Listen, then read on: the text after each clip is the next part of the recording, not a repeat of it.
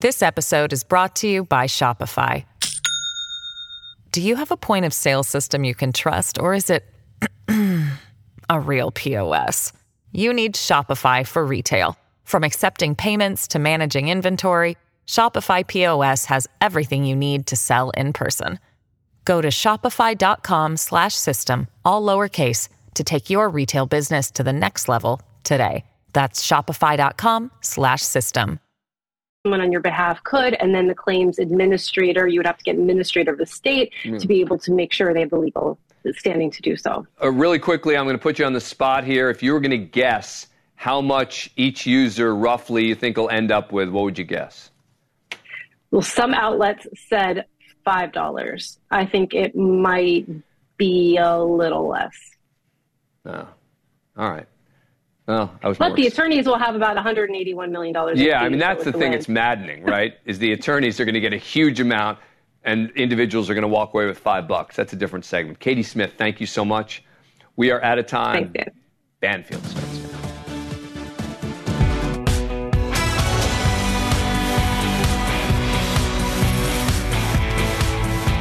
Hello, everybody, and welcome to Banfield. It is Monday, and it's great to have you here. I always love an August sky because I'm from Canada, and we get a lot of northern lights and shooting stars. But what I haven't seen a lot of is UFOs. Or maybe some of those shooting stars are UFOs, and I just didn't know it. But I'm going to tell you something. There is a pilot who is reporting fire in the sky from his cockpit, and he has the video to prove it. And he has sent it to another expert in the field saying, I was on a flight from Santo Domingo, Dominican Republic to New York, and I saw this. And it was so bizarre. I started shooting, and I shot for 2.5 hours. So he's not the only one who saw it. And with all of this activity lately about UFOs, it's high time that not only the congressional hearings start getting all of this material, but we start hearing a lot more about what are all of these pilots seeing. We've got experts lined up for you today to tell us what these images were 32,000 feet up in the sky, kind of over the New York waters, like the waters off of New York. And also, is it something that we should be concerned about? Ever since the congressional hearings, apparently, the experts who testified have had people coming out of the woodwork to them. So we're going to talk about that tonight. Then also, the Long Island serial killer suspect, Rex Heuermann.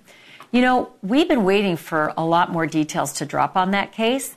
And as we've been waiting, we've also been wondering quietly, what do you think he's doing in his cell?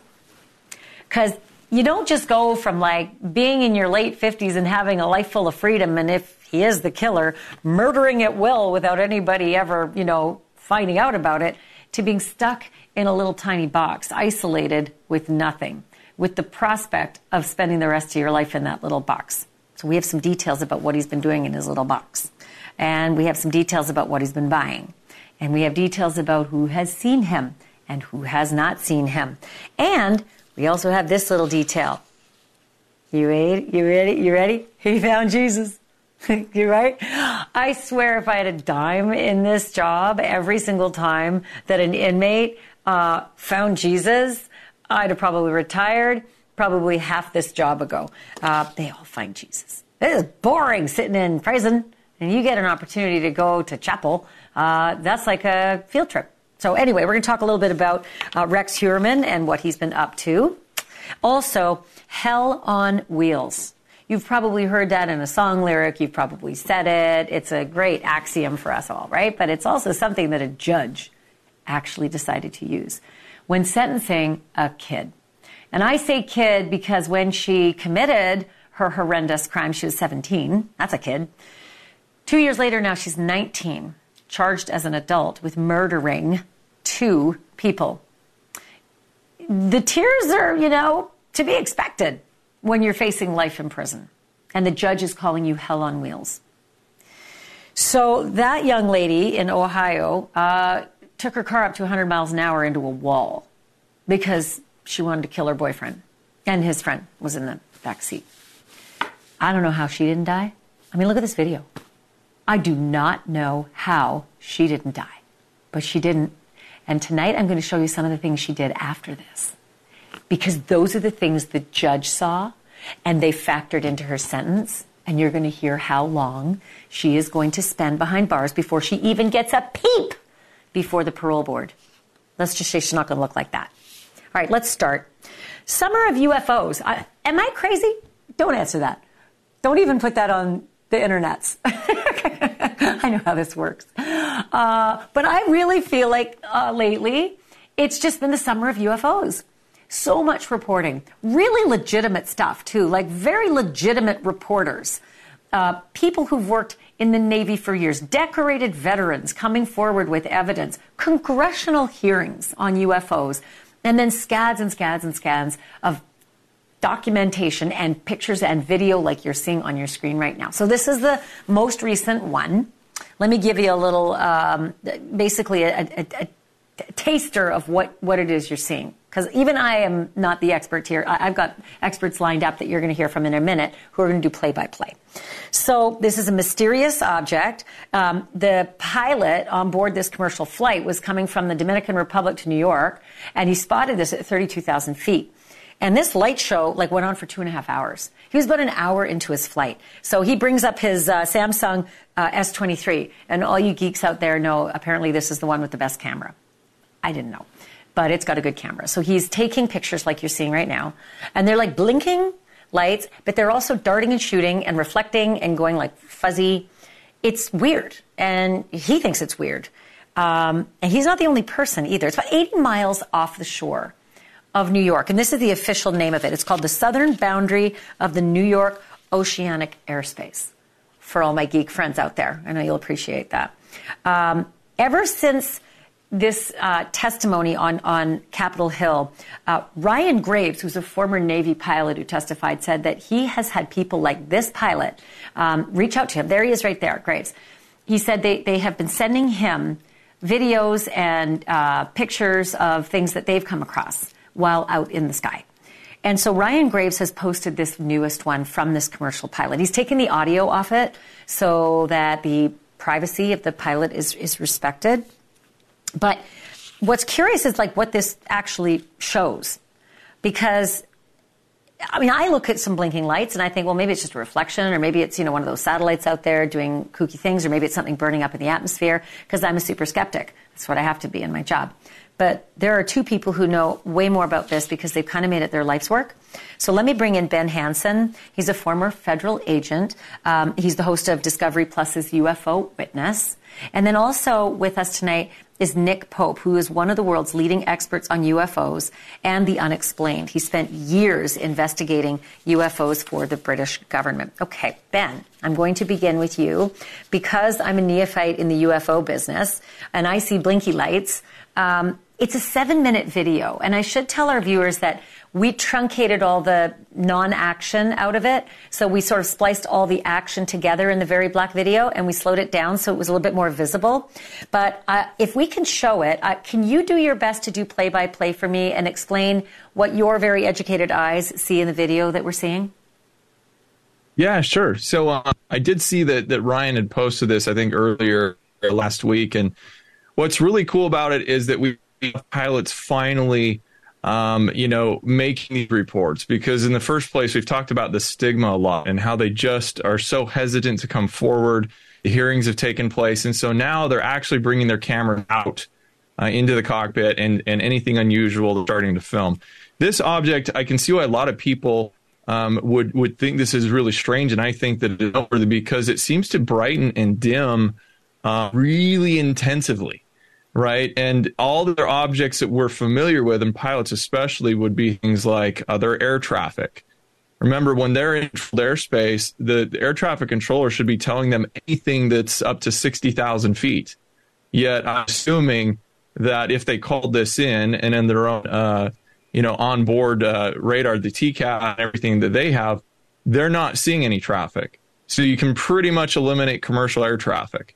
And we can go down the list. What else could it be? Well, this live being seen for over 2 hours, that's important information. So those are the types of things we're looking at. We're trying to, evaluate what it might be. It also moved very quickly, Ben, as he reported, this commercial pilot. We've slowed it down.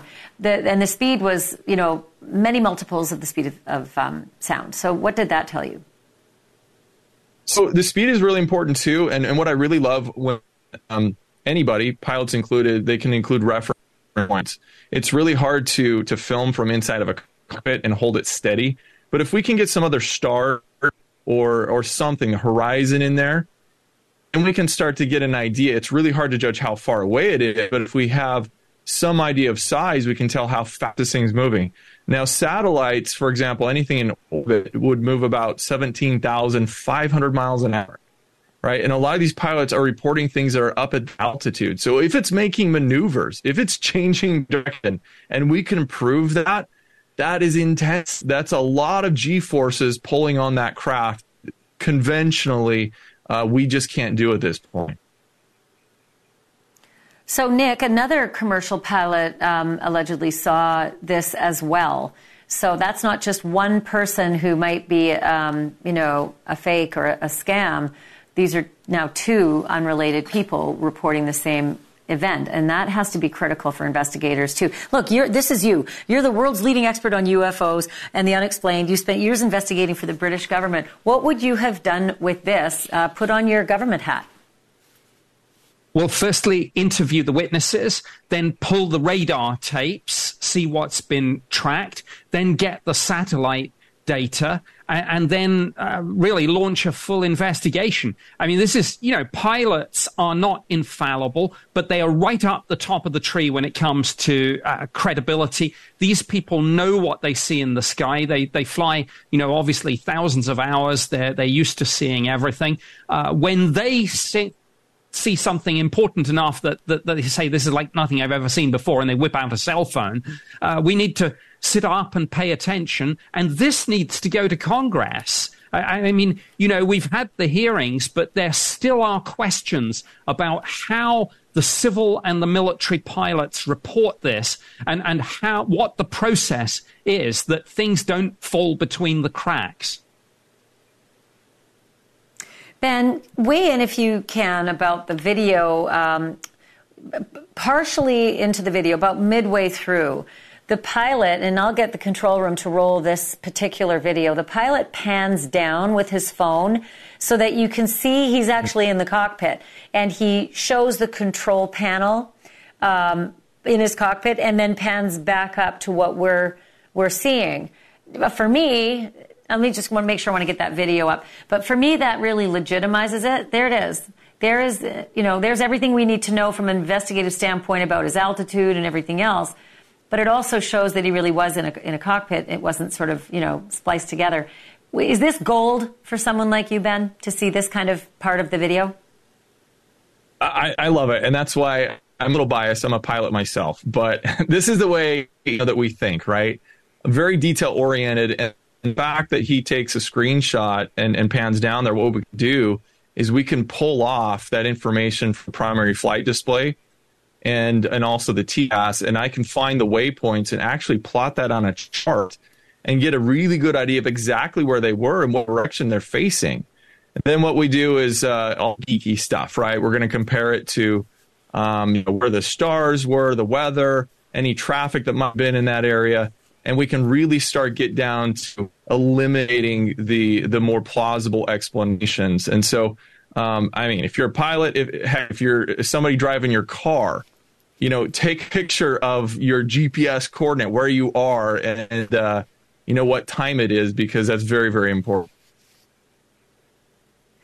So I want to just show some of the photos that he also snapped. And we've got some circles around them to show what the object is versus what some of the stars are. And this was right around the Big Dipper, which is also important when you're seeing the constellations around. But the big red circle in this first photo, you see the one light that's in the center. Hopefully you can see it on your monitors at home. A lot of people wonder if this could be a star, Nick. Stars don't necessarily blink unless something occludes the light occasionally. But also some people are saying, well, what about Starlink? And Starlink is now sort of being called the new weather balloon. You know, they get blamed for everything. That must be Starlink. Well, that could be Starlink. What's your thought about what you're seeing in the circle and Starlink or any of the other possibilities? Well, again, pilots see stars and satellites all the time. So when they say that this is something over and above that, I think we all need to sit up and pay attention. But look, you know, this is one of the reasons why in government UFO work, it's very important to consult with astronomers, because we can reconstruct a sort of 3D star map and figure out and eliminate bright stars and planets and see what we're left with. And, you know, that's why, again, it's really important that we get all this data, both from the onboard air systems, you know, but also, as I say, from the satellites, so that we can triangulate and we can start to make some detailed calculations. And, you know, intelligence community imagery analysts will be able to weave absolute magic with stuff like this. I mean, you and I, we look at this and we say, okay, it's not the Starship Enterprise, but there are people in government, in the military, in the intelligence community who can work wonders with this, and they can figure it out, and they should be working on it. I hope they are. And so the second picture I want to show you, Nick, is looks kind of like a fiery object. Some people have said it looks slightly metallic, but it's got a tail behind it. Do you see that? I mean, you really have to kind of squint and use your imagination to figure out what exactly that is. But some people had asked if that might just be a light in the cockpit reflecting. But I can imagine a pilot has seen plenty of light reflecting in the cockpit too as well, Nick. All the time. And so, you know, this was not a reflection. But again, there's a whole discipline of intelligence called MASINT, you know, measurement and signature intelligence. The experts can look at this if they've got the right data, and they can really figure out what they're looking at. And that will probably be going on behind the scenes. How much the public and the media get to hear about it, of course, is another question. But that's why we need Congress to keep pushing. Is that familiar to you, though? I mean, I know you don't have all your instruments and tools and all the rest that you would use for that kind of, I can't remember what the acronym was you used, but what does that look like to you? Something you've seen before, something familiar, something you could easily say, oh, I had one of those 5 years ago. Is there something familiar? Yeah. The only thing it looks like it might be is a fireball meteorite, but, you know, much more spectacular than not usual sort of shooting star.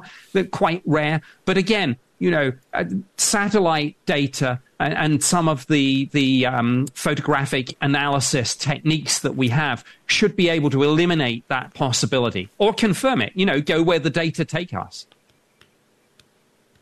Could I just add, Ashley, that... Yeah, go ahead.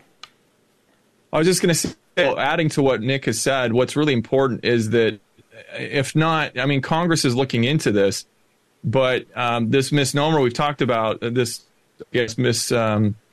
understanding that the new UAP task force is going to be doing this sort of investigation. They've got a lot on their plate. I think the real problem that, as I've talked to Ryan about, we're getting a flood of these pilots reporting these things, but they don't have an official place to go and make a report and have this investigated. So last summer, Ryan and I were talking because I kind of broke the story I was calling racetrack UAPs, which I do believe the majority are going to turn out to be these Starlink satellites. But nobody is telling the pilots this. What I would do, you know, with Ryan, we've been, you know, kind of hearing videos back and forth.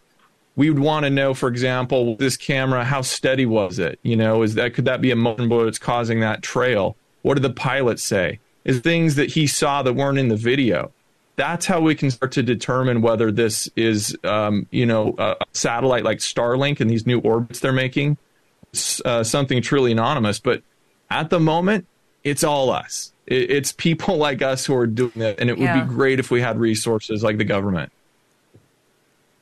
Well, that's a really great point, that there should be some really great reporting place for everyone, not just the pilots. But I just want the control room to do one thing before we close this segment, and that is put up the pictures of Starlink and what it looks like, because I learned something today I did not know. I'm actually a Starlink customer, But I didn't realize that it looks like a long chain of lights. It almost looks like, the aliens are coming to attack. And so if there's one thing, Ben, that you can tell our audience right now, if they're looking up in the sky and they see something like this, tell them what to look for to know that it's Starlink and not to freak out and, get a shield. So I don't know phone calls, the emails, but do a little homework first. I have my own brother-in-law. I love him to death, but he was freaking out, this past week because he filmed that exact same thing like minutes after. He's like, who do I call? Who's the UFO guy? Call my brother-in-law. And those are called Starlink constellations, or the trains. When they first launch, they're together for several days and they slowly spread out. So the first thing I tell people, go online and see when the last SpaceX launch was. They put about, 50 to 70 of these out at a time, and they travel together like a string of pearls. It's a really amazing thing to see. But what we were seeing with the pilots, they know about this. It's once they're in orbit that these satellites have a unique angle and a flare, we call it, that they can catch light of the sun in just the right place. And they blink out, and it too is very strange to see. But it's a lot of work to try and figure out what. I love that you just said it looks like a string of pearls, because that is going to offset a lot of freaking out all across the country, and people calling 911. Great to have both of you, Ben Hansen and Nick Pope. Thank you for this, and I dare say it's not going to be the last time we speak. It is still the summer, and it is the summer of UFOs. Thanks, guys. Thank you. Thanks, Ashley. So fascinating, especially that Starlink business. I had no idea those pearls in the sky and that they eventually separate. Wow, neat. Okay, so coming up after the break, Rex Heuermann, according to the sheriff, is no longer staring at the ceiling. Well, at least not all the time. But what a fascinating concept. What goes through someone's mind when they come in from the outside, where they've been free for over half a century, and suddenly face the prospect of being locked away for life as the latest serial killer in America? If Rex Heuermann is in fact that serial killer, boy, he's got a lot of contemplating to do. So what's he been up to in his jail cell? We've got the play-by-play on what he's doing, what he's seeing, what he's buying, and who ain't seeing him. That's next.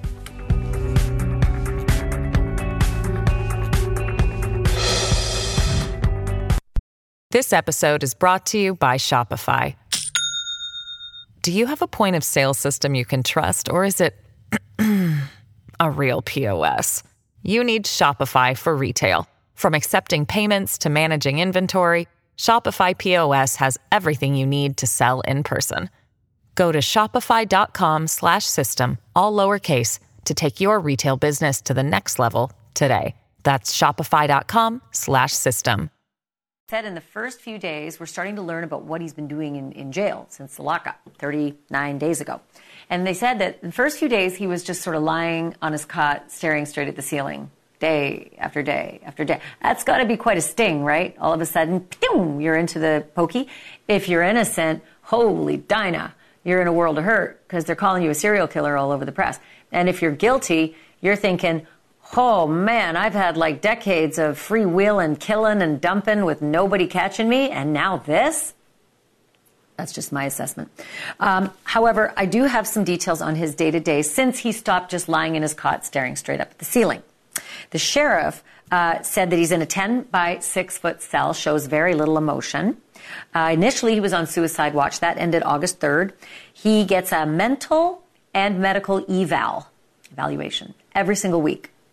They physically have him kept away from all other inmates. It's called no contact.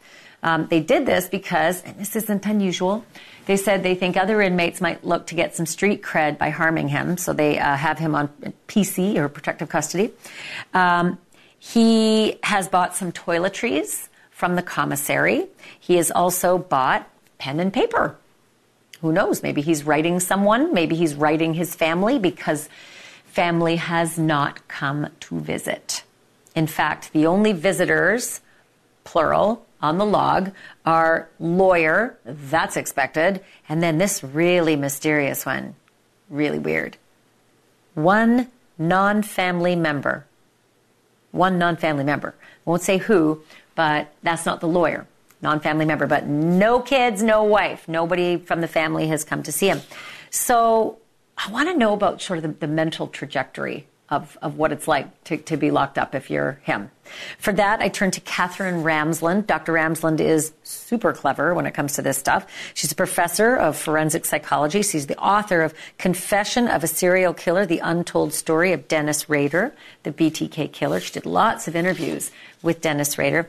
So, Dr. Ramsland, in the first few days, the sheriff said that Rex Heuermann was staring at the ceiling, but lately he's come out of his shell or his stupor or whatever you want to call it, and he's now attending some religious services. He's checking out books to read from the prison library. Is that the common arc that you would expect? Is this kind of how it works? Like, take me through those first few weeks.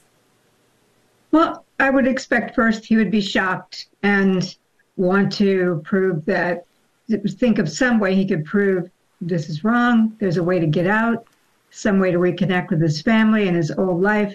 And then once he's adjusting to it and realizes he's in there for a while, he will return to things that are meaningful to him. Like if he is going to church services, maybe he was doing that before.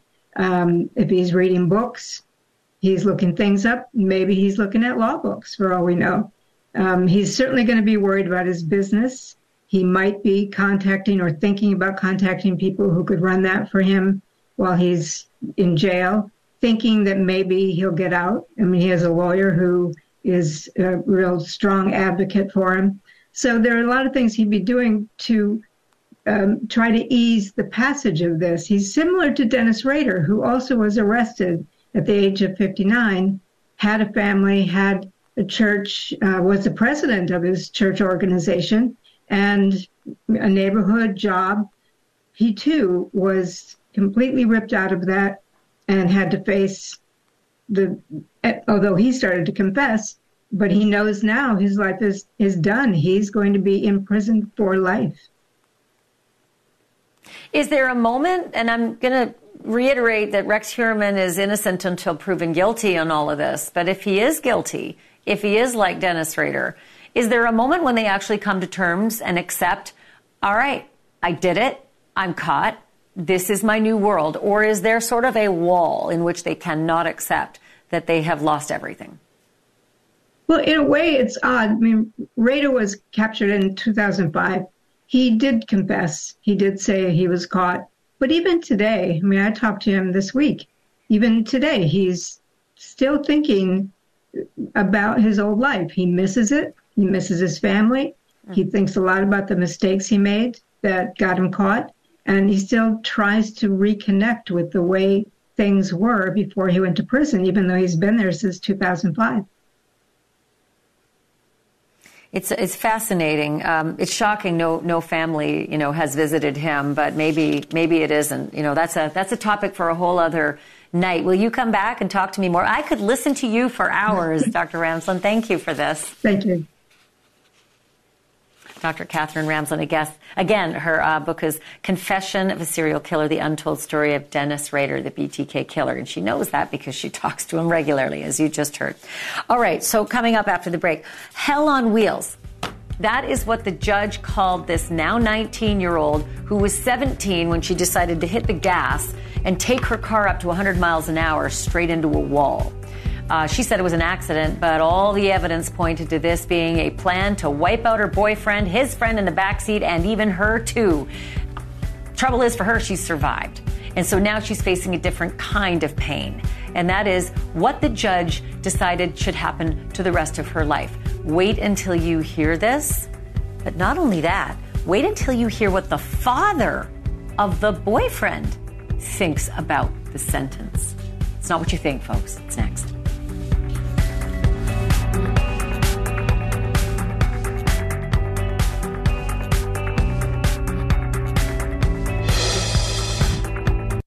With Kizik hands-free shoes, motion sounds something like this.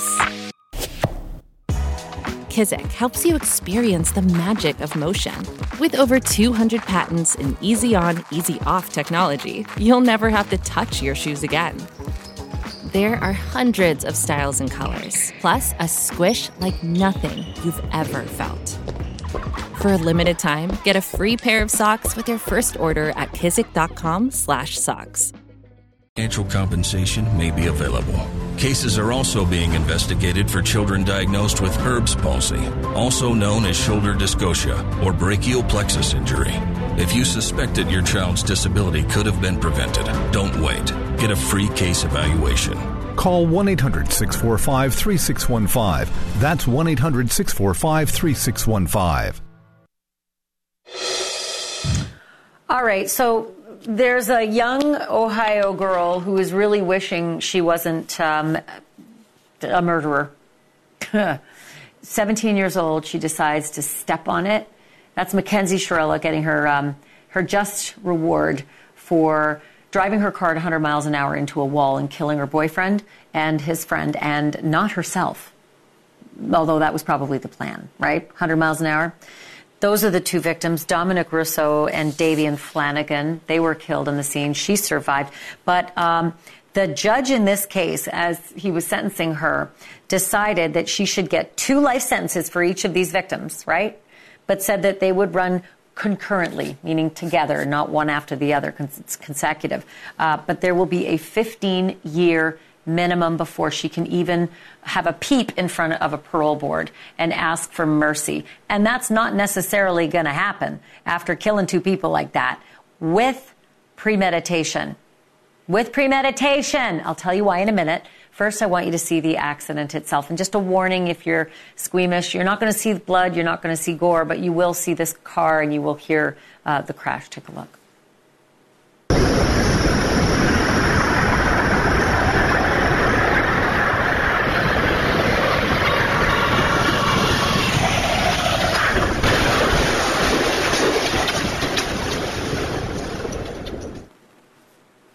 That is so unbelievable to me, that 100 mile an hour. I mean, anyway, look, the thing is, she said it was an accident, but the prosecutor showed evidence that, quote, the accelerator pedal was being pushed down at 100% capacity. She also scouted out the route a few days before the crash and was trying to get out of this toxic relationship, apparently, that she had. She sobbed through her apology today in sentencing, and she called Dominic Rousseau, her boyfriend, her soulmate, but she didn't show any remorse after the crash before she was arrested. Here is what happened instead.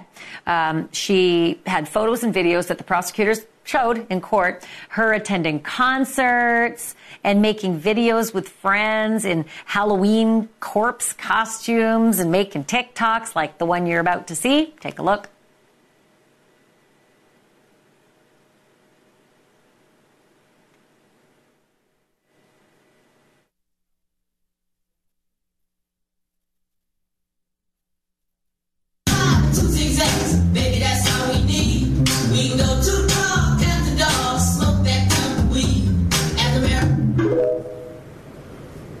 Judge, can I just make one continuing?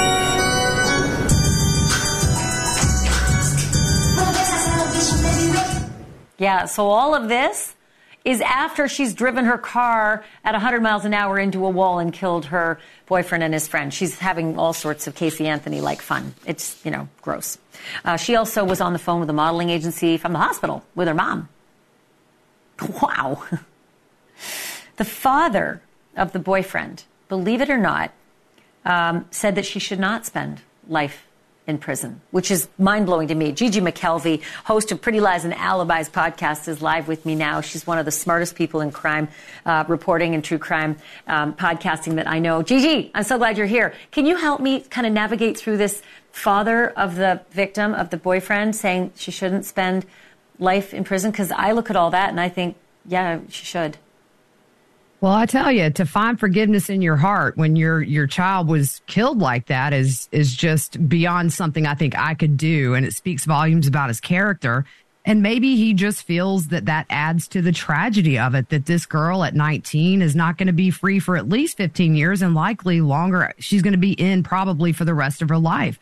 So I thought that it was an amazing gesture that he is thinking about her and her well-being and saying that it would be tragic if she were to spend her life behind bars. But, I mean, when you choose to do what she did, the punishment's not going to be easy. 34. She'll be 34 years old when she gets her first crack at parole, and we all know how that works. It's not a guarantee, right? Okay, you could be a model inmate, but those family members, they show up, and they get a say. And it's not, just ask the Manson killers. That was really tough for all of them, but one. Yeah. But, this is such a fascinating issue that 15 years to life. I'm still curious about 15 years because this was premeditated. They gave plenty of evidence to show this was planned. She scouted. She hit the gas hard. This wasn't, oops, we're drunk and I didn't know. I mean, it's bad, but it's not the same as premeditation. I'm a little surprised that that's the guideline and that's what she's going to get. She'll get a crack at freedom in 15 years. Yeah, and that kind of blew my mind, honestly. I mean, we're talking about 2 young lives that were taken.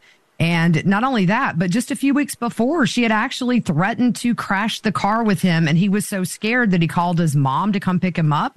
And then a friend who actually heard her threaten to crash the car with him in it. And, for these TikTok videos is what blows my mind, in that she's sobbing in court saying he was her soulmate. But man, you would think this was just a normal day and nothing odd had ever happened watching these TikTok videos.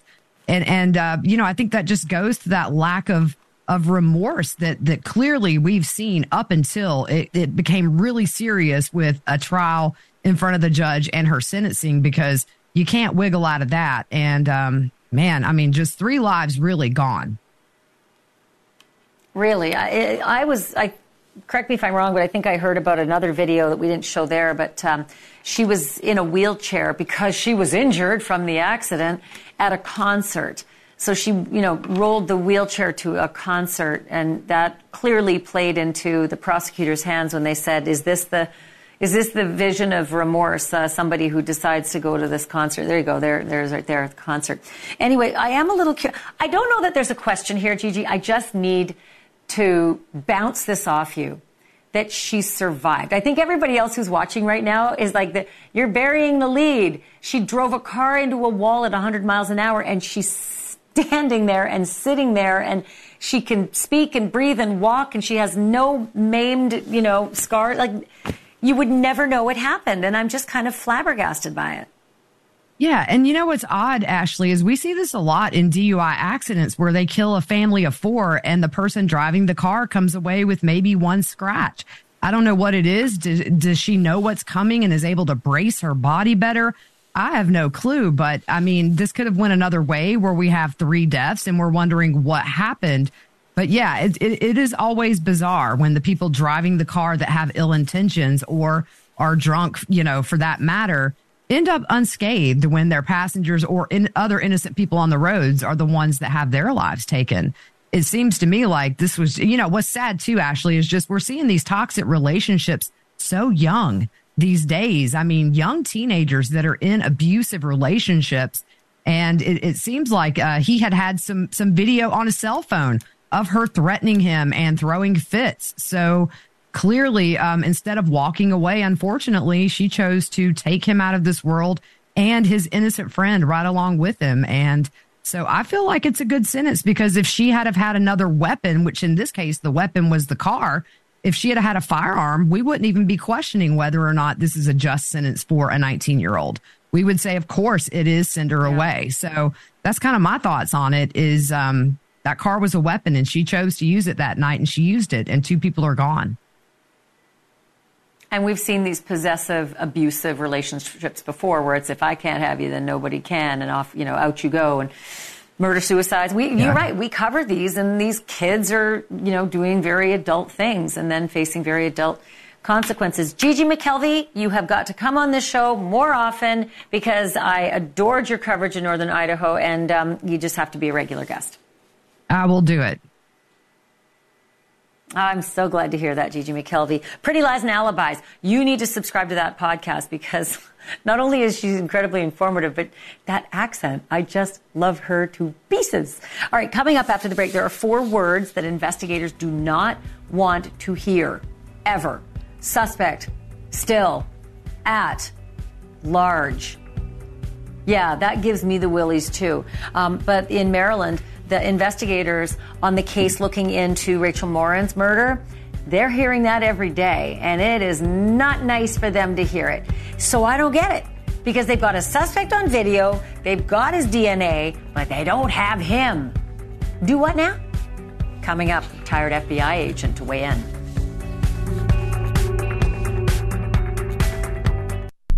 Why is it that with sparkling water, I'm always playing guessing games with what flavor I'm drinking? Is it citrus? Is it aluminum can flavored? Not sure. Sparkling ice, though, they really mean flavor. Like in-your-face flavor. Orange mango, black raspberry. Don't even get me started on the strawberry lemonade. Kiwi Strawberry slid right into my taste buds DMs last night and let them know who's boss. No subtleties there, and no sugar either. But it does have vitamins and antioxidants. Find sparkling ice at a major grocery store or club retailer near you. Sparkling ice. Anything but subtle. Of his face and him leaving, his haircut, the gait, his back, his shape, everything, right? But we do not have a suspect in this urgent coast-to-coast manhunt. Still don't have that guy, which is weird. Because I would think you get the DNA, you find that guy, then you do genealogy to find out who he actually is.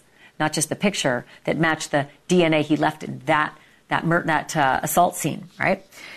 So as we are waiting for who did this to Rachel Morin, the people of Maryland were honoring Rachel. I don't know if you saw this weekend, but I do want to show you, because on Saturday morning, hundreds of people packed the trail where, look at this. This is so nice. They all came out to honor Rachel. They did the walk. They walked the route that she walked. They brought flowers. They brought those battery-operated candles to line the trail.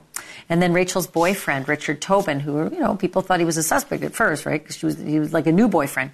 He posted this picture on his Facebook, and he wrote this: "Making you happy gave me joy every day, and I'm so glad I could give you that love. Such a kind, genuine woman, mom, sister, and daughter." And let's not forget, she's a mom of 5 kids. 5 kids.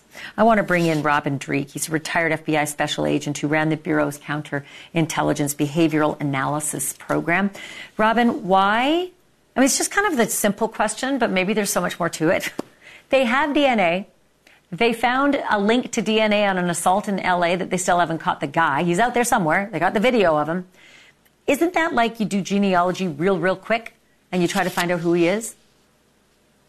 You'd hope so, but we got to watch out for the CSI effect, and that is it doesn't go like that all the time. If you have no data in, there's going to be no data out.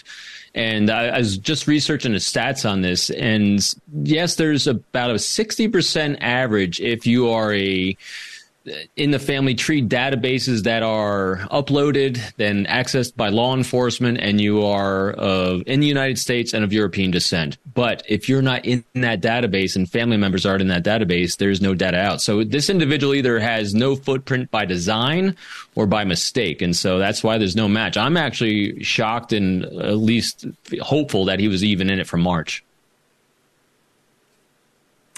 So it's frustrating just to be able to see that person and almost have him in your grasp. And, when I say nationwide manhunt, I mean it, because this happened in California. Rachel Morin was in Maryland. So it is coast to coast, and the fear is that he's going to strike again, because you don't just do these things and only do them twice, right? Shouldn't we just expect that killer is going to be striking again? Yeah, if not in between March and now as well. That's why I'm really hopeful in this one, only because we do have some DNA. It goes back to March. The likelihood of victims between then and now, I think, is pretty high. And here's why I'm also hopeful. They assigned originally 10 investigators to this case. That means that hopefully there's a lot of work and leads that they're doing. Being able to identify this individual, they're now able to coordinate with LA's investigation. You actually have an eyewitness that actually was part of this home invasion that probably give a lot more details than just that video does. And so I'm very hopeful that they have a lot of things to follow up on. The way they're leaking out information, not even leaking, they're not even giving much information from Maryland right now, gives me some confidence, because they seem to be very controlled with what they're doing. Hopefully what they're doing is they're very much in control of thinking about finding the suspect, arresting the suspect, and doing it so well that they can bring into prosecution and conviction as well. So you got to balance those things out. You got the prosecution and conviction, so I get it when it's dribs and drabs of information. Mm. Robin Dreek, always love having you on. Thank you for this. See you soon. Thanks, Ashley. You betcha. Okay, good to know. All right. And here's Heather with the weather. Well, it's beautiful out there, sunny and 75, almost a little chilly in the shade. Now, let's get a read on the inside of your car. It is hot. You've only been parked a short time and it's already 99 degrees in there. Let's not leave children in the back seat while running errands. It only takes a few minutes for their body temperatures to rise, and that could be fatal. Cars get hot fast and can be deadly. Never leave a child in a car. A message from NHTSA and the Ad Council. When you're diagnosed with Crohn's disease or ulcerative colitis, you just want to feel better. Steroids help get my symptoms under control, but they come with problems and long-term risks. I need to look out for my future health. The Crohn's and Colitis Foundation changed everything. They encouraged me to take action and even helped me find a specialist. We now have a plan that works for today and tomorrow. Don't put off finding an answer. Spill your guts. Learn more at spillyourguts.org. I'm a wife and the mother of 2 kids. And when I get to work in the precinct house and put on my uniform, I can tell you, as a police officer, we're building partnerships. This should be happening everywhere, so the police should be reaching out to this community, and this community should reach out to the police. That's the way to make this a safer place. Start the conversation and help stop crime. To learn the 5 things you can do, go to ncpc.org/prevent violent crime. A message from the National Crime Prevention Council and the Bureau of Justice Assistance.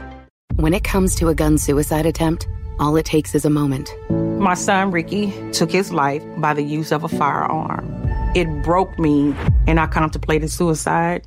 My grandson, I was going to have to be here for him.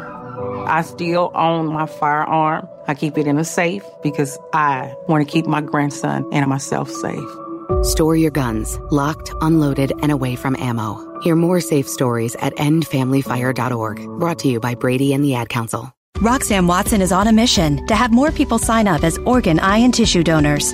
What drives her? Roxanne received a heart transplant made possible by an organ donor. I decided that day to devote myself to signing up the most people in the United States. That's my goal. Now she's a powerful force for good. What could you make possible as an organ, eye, and tissue donor? Leave behind the gift of life. Go to organdonor.gov. U.S. Department of Health and Human Services, Health Resources and Services Administration. All right, son. Time to put out this campfire. Dad, we learned about this in school. Oh, did you now? Okay. What's first? Smokey Bear said to. First drown it with a bucket of water, then stir it with a shovel. Wow. You sound just like him. Then he said. If it's still warm, then do it again. Where can I learn all this? It's all on SmokeyBear.com with other wildfire prevention tips, because only you can prevent wildfires. Brought to you by the USDA Forest Service, your state forester, and the Ad Council. Thanks for listening to News Nation on the Go. I'm Dan Abrams, and this is America's source for engaging and unbiased news. My mom has taken up going to the park to practice yoga. My dad's going to a club, but not a book club, a salsa club. Finding new hobbies comes with age. My mom has started getting lost and not knowing where she's going. Becoming lost or disoriented doesn't. Confusion with time or place may be a sign of Alzheimer's. An early diagnosis can help improve the quality of life for your loved one. Learn the warning signs of Alzheimer's at 10signs.org. Brought to you by the Alzheimer's Association and the Ad Council. Hello, I'm Jay Winnick. On 9/11, I lost my brave brother Glenn in the collapse of the World Trade Center. Glenn was a volunteer firefighter who died in the line of duty. Glenn's bravery inspired me to help start the nonprofit that's turned September 11th into a national day of service. For 9/11 this year, please join me by doing what Glenn would have done, taking time to help others. Please visit 911day.org to learn more. The Supplemental Security Income Program provides monthly payments to help meet basic needs, like putting food on the table, paying the rent, or buying new shoes for growing feet. You may qualify if your income and financial resources are low and you are 65 or older, or an adult or child with a disability or who is blind. Call 1-800-772-1213 or go to ssa.gov/SSI to start to apply. Produced by Social Security at U.S. taxpayer expense. If your vehicle is out of warranty, call us now to get protected before it breaks down. Call 1-800-374-4456, 1-800-374-4456. That Utah mom who wrote a children's book about grief when her husband died, but then was charged with killing him with fentanyl. She's just found out that they're not going to seek the death penalty against her because her husband's dad said it's just too much. The prosecutor